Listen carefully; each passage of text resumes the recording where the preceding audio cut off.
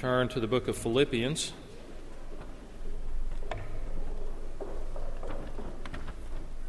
Philippians chapter 3 as we prepare to come to the Lord's table in just a few moments. We try and begin the year, the first Sunday of the year, with worship that includes the Lord's Supper. And that's why we have planned it for today. So I invite you to look at Philippians chapter 3.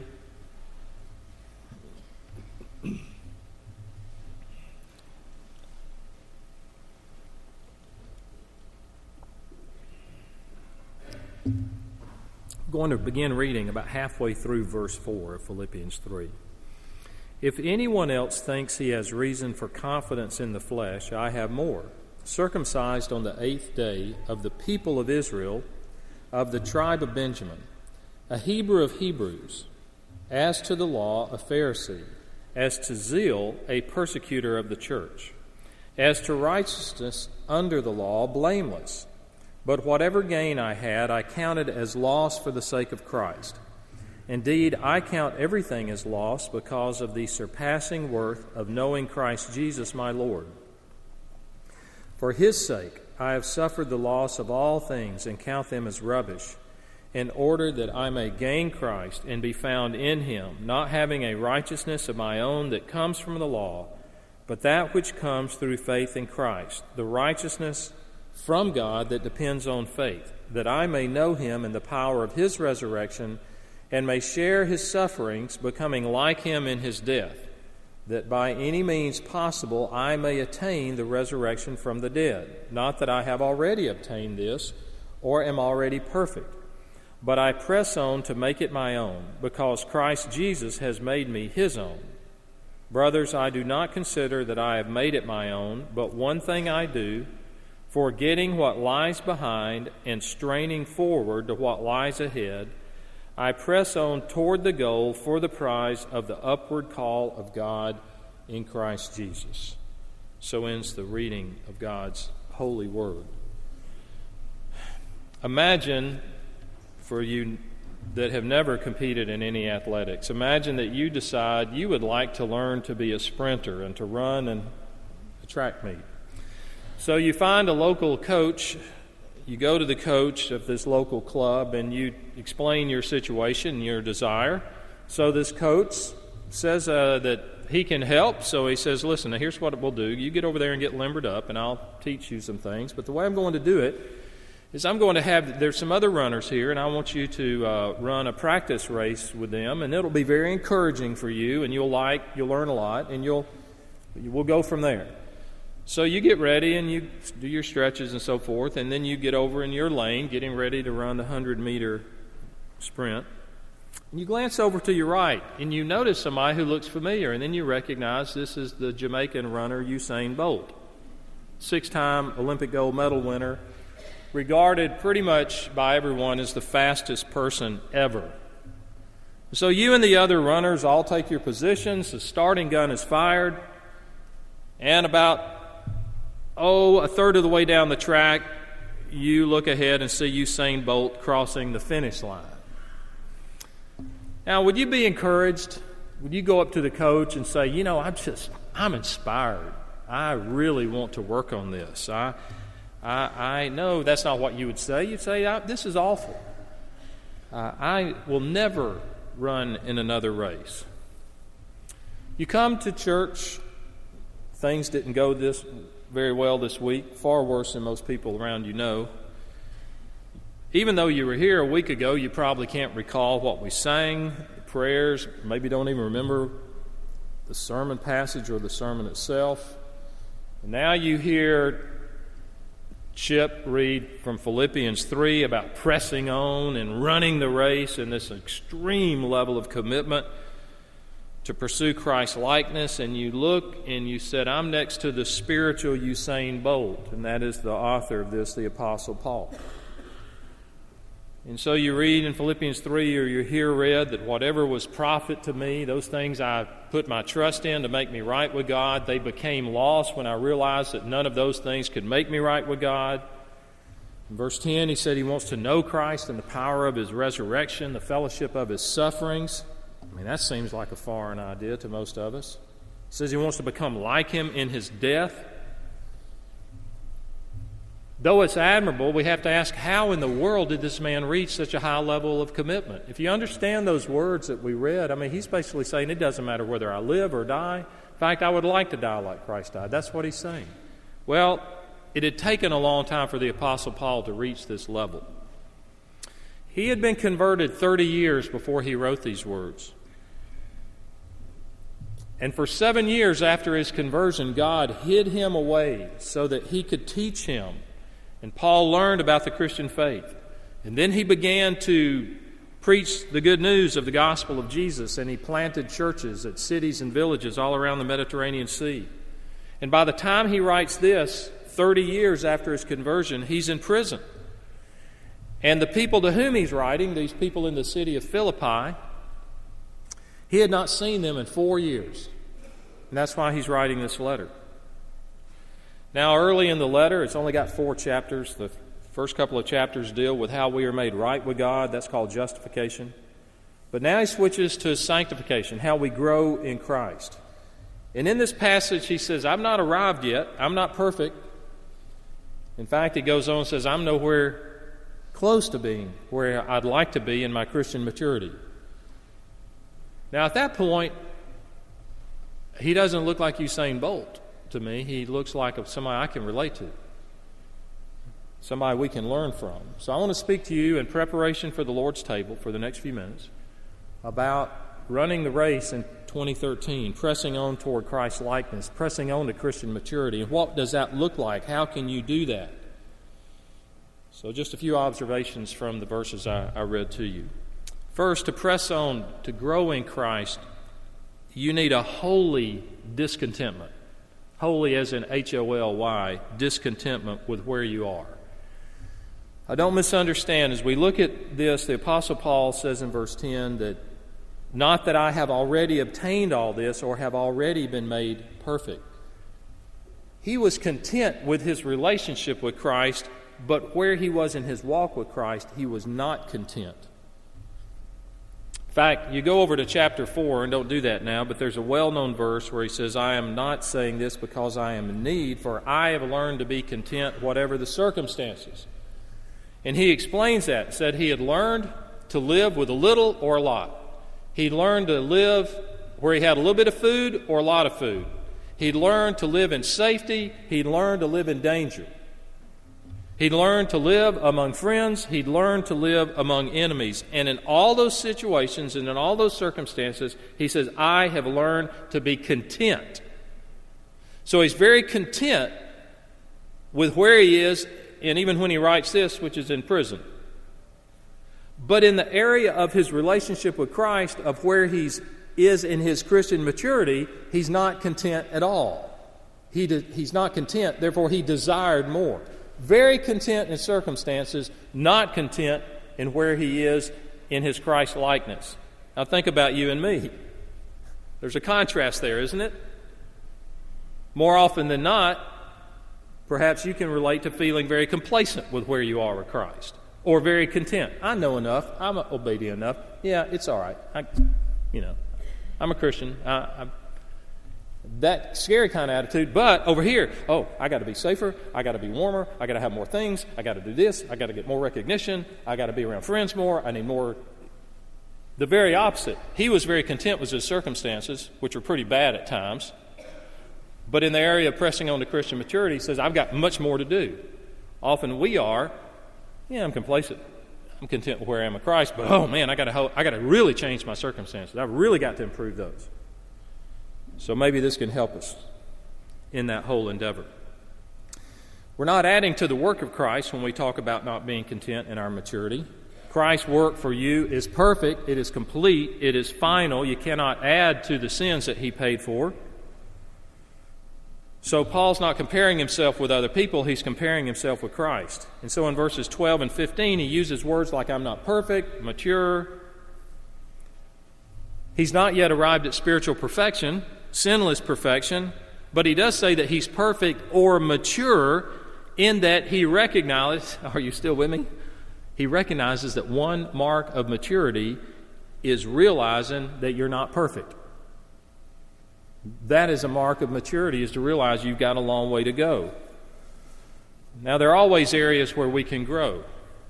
There was a debate long ago that really doesn't go on now, but there was a book, in fact, that had a chapter in it that became well known. And the chapter was, Must Christ be Savior to be Lord? Must Christ be Lord to be Savior? I got it backwards. Must He be Lord to be Savior? And it had to do with the whole area of repentance and with evangelism, and can a person believe in Christ and yet not really be a follower of Christ and still have the assurance they're going to heaven?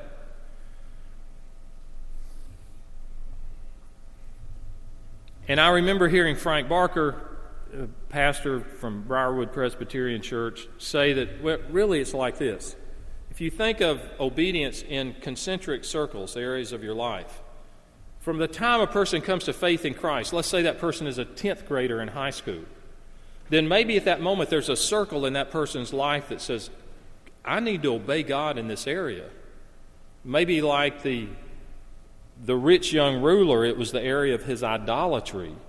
And God reveals that to that person. They say, whatever it may be, some habit, some lifestyle, something, right then in the area of their mind, they say, I want to serve Christ as Lord in this area, and that's that one area. But as time goes on, there are more areas. Then we recognize Christ should be Lord over the use of my time, the use of money, the way I view other people, the way I treat other people, the way I talk, life calling, job, calling, vocation. And those areas keep expanding all the time. So there's always areas to grow in. Then, about the time you think you're making progress, you get married. And all the deck gets reshuffled. Now I'm trying to learn to obey God as a husband, and then later as a father, and then a father with children at different ages and stages, and then as a grandparent, and then as a pastor, and then as an elder in a church, and all these things. And so these circles, they just go on and on and on. So none of us can say that we arrive. About the time that we graduate from elementary school, spiritually, then we hit illness, 101. Death of a child, 311. Loss of a job, 212. So a mark of Christian maturity is gratefulness about where you are in Christ, that you cannot add to the work of Christ, that I am saved through Him, but I'm not content to remain there. That is good. That is a positive thing. So there should be a contentment with our circumstances, but a lack of contentment with our Christian progress. That's the first observation. Second is, if you and I are to press on, we need focused devotion. Verse 13. It's probably the best known verse out of this entire passage. He says, Brothers, I do not consider that I have made it my own, but one thing I do, forgetting what lies behind and straining forward to what lies ahead, and so forth. This one thing I do. To pursue Christ's likeness, you need focused devotion. No athlete, and using the athletic analogy that Paul uses here, none can succeed at all sports. Many are very proficient to be able to play many sports, but they have to specialize. Those who are exceptional concentrate. They concentrate on one. They have a goal on that. And the Apostle Paul said, speaking of Christ-likeness, pursuing Christ-likeness, this one thing I do, not these 50 things I dabble in. So if you are seeking to grow in Christ, you try to evaluate everything under that umbrella of, am I pursuing Him? So as I make decisions about areas I mentioned earlier, about money or job or location or move or marriage or other relationships and friendships, hobbies, are they all serving to help me press on toward Christian maturity? Third observation, if you are to press on, you must forget what is behind. Throughout here, Paul mentions, I forget what is behind. Now, in the Bible, to forget is not the same thing as to fail to remember. It's not when you walk up and say, hey, you remember that person from Hugh? I can't recall that name. Remember the face? That's not the biblical concept of forgetting. In the Bible, when it uses that word to forget, it means no longer to be affected by, no longer to be influenced by. So in Jeremiah 31:34, when God says their sins and iniquities will I remember no more, That is not saying that God has some kind of holy amnesia where He cannot recall our sins. He is saying, I no longer hold those sins against you. Those sins can no longer affect your standing with me. They do not influence my attitude toward you. That is what it means when He says He remembers them no more. And so to forget those things which are behind, it doesn't mean our memories are erased. It simply means we break the power of the past in how it affects us for the future. I'm not talking, what I'm going to say is not ruling out things like going to make things right when we've wronged people. But whatever hinders you in the past that keeps you from pursuing Christ-likeness now, it may be remorse and despair over past sins, that you just continually beat yourself up over something you did or some things you did, and they make you doubt whether you are truly forgiven, and it's like a chain and you're trying to run and that chain keeps tripping you up. Paul is saying, I forget those things that are behind. Maybe there are emotional scars physically, abuse, sexual abuse, bitterness about things from the past that you steam over on a daily basis. It may be bereavement, that you grieve, that you've not been able to get over the loss of that person. I lost a close friend 2 years ago. His widow sent us a Christmas letter. I read the first 2 sentences and had to put it down. It breaks my heart to think about the loss of this spiritual mentor, David Nicholas, in my life. And we may need the attitude of King David, who said of his deceased newborn, he will not return to me, but I will go to him. And he did not cave in to the grief of the moment. He had to think about the future. We can become distracted by successes of the past, the glory days. I've been walking with Christ since I was in high school. And I can point back at times, probably as a senior in high school was the most fruitful learning time of my whole Christian life, about a 9-month period. I recognize that, but I don't seek to repeat that. And I don't live staring at a trophy case of what God did in my life then. And so I find that usually people that have been believers for over 10 years, they have a period they look at, and that was really the time God really propelled them forward in their walk with Christ. Maybe as a college student, maybe as a young adult, whenever it might have been. Or the first church they got in where it was a really great church and they really learned what community was and ministry was and so forth. And there's a tendency for us all through life then to go back to that and make it sound like that's normal. And therefore what's happening now should be like that. And maybe it wasn't normal, it was abnormal. But the important thing is to be looking forward. So it could be all these things. It could be remorse and despair. It can be bitterness. It can be bereavement. It can be the successes of the past. But let's be thankful for past blessings. But in order to press on, you need a perspective that is future-oriented. Fourth, if you're going to press on, you must look ahead with determination. In verse 12, he says, I strain toward what is ahead. The picture is of a sprinter leaning forward. Can you awaken each day and say, Lord, here's a new day that you have given me. I know that there are new things to be done and new lessons to be learned. Help me to use this day as well as possibly in your service. And then that night, say, Lord, I've not done everything today that I could have without your power and your strength. Thank you for being with me. Help me now to place today's experiences behind and rest well so that I may serve you tomorrow.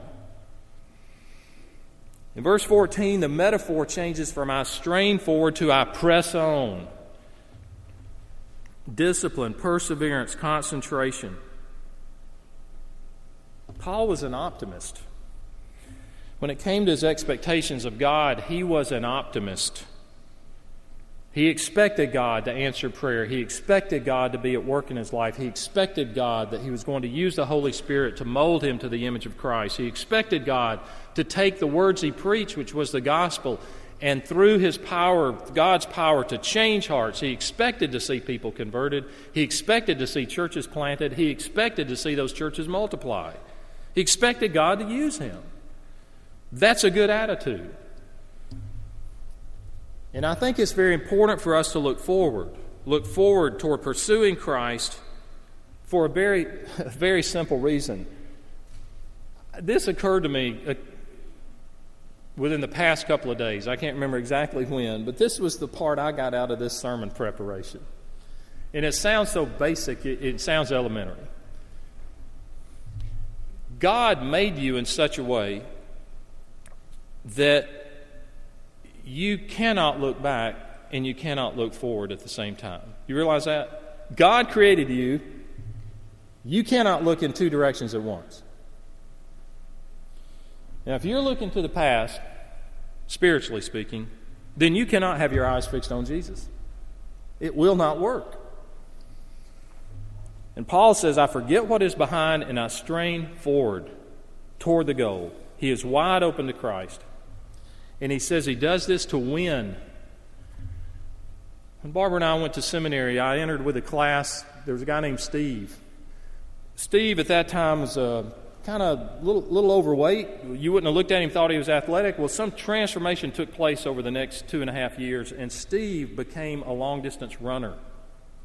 If he had been a runner before, it had been years before. But never talked to him about how he got into this, but he began running, entering races, and doing very well to such an extent that he was aiming toward going to the Olympic trials. I mean, it was a radical transformation. And one day, our third year in school, I said, well, I started running some. I just run to, work off stress, trying to lose some weight. And he looked at me and said, why do you run? I said, I'm trying to get in shape.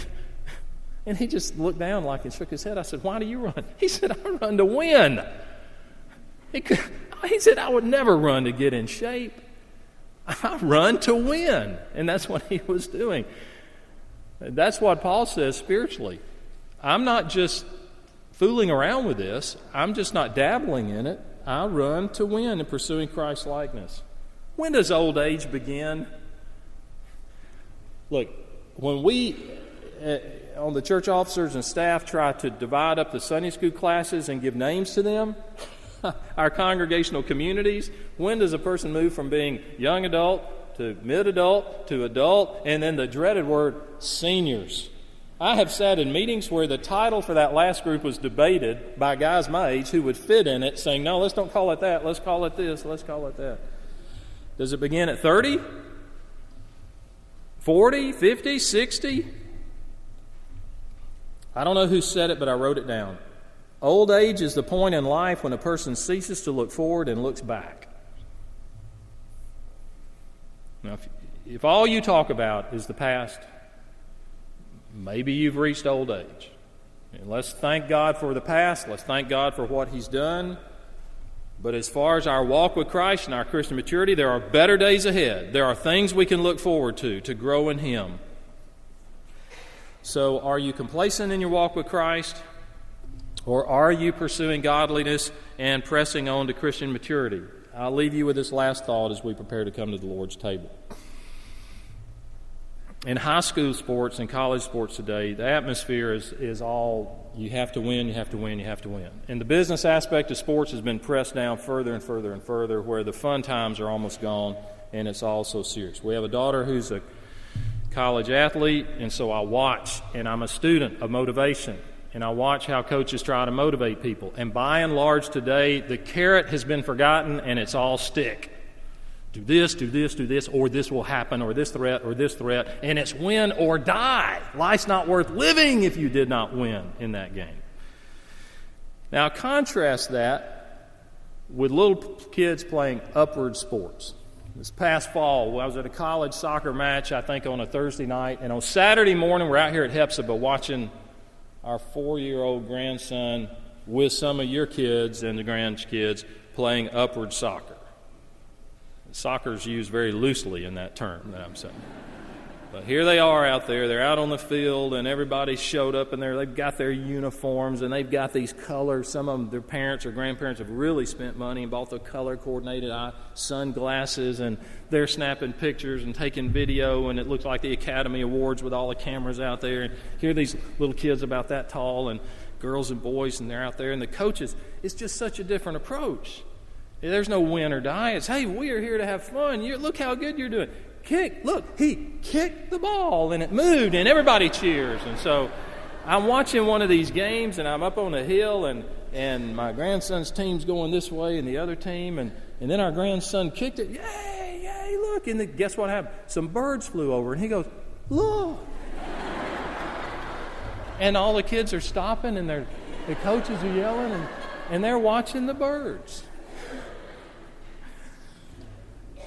Now, even though the language that Paul uses is more the win or die kind of thing, I think the way God coaches us, this is just my own personal opinion. There's no theological soundness to it, maybe at all. I can't point to a chapter and verse, but I think maybe God coaches us like an upward soccer coach. He says, come on, Chip. All right, look, here's the race. I'm here at the end of the track. Now you come on. And I'm down here, and hey, look, there's a garbage can with all my past sins in it. I want to go over here and do a little dumpster diving and, pull out all the trash from my life and things I said I wish I hadn't, things I did, and then he's like, oh, he's got my and so he said, come on. Oh, there's a trophy case. Man, those were the glory days back then. Just think about it. I just want to freeze frame life right there. And he said, no, come on. Look at me. Look, watch me. Just come right here. Come on. You know the Father this morning. If you put your faith in Christ where you are in the race, on the track, let's pray together. Father, we are humbled and amazed that you say in Jeremiah that you will forgive our wickedness and will remember our sins no more because of the work of Jesus. Lord, we have 1,000 distractions. We have 1,000 things to keep our eyes all pressing on to Christian maturity. We pray that your Holy Spirit might empower us to pursue you above all else, that everything else in our life would be subservient to that and supportive of it. And we pray in Jesus' name. Amen.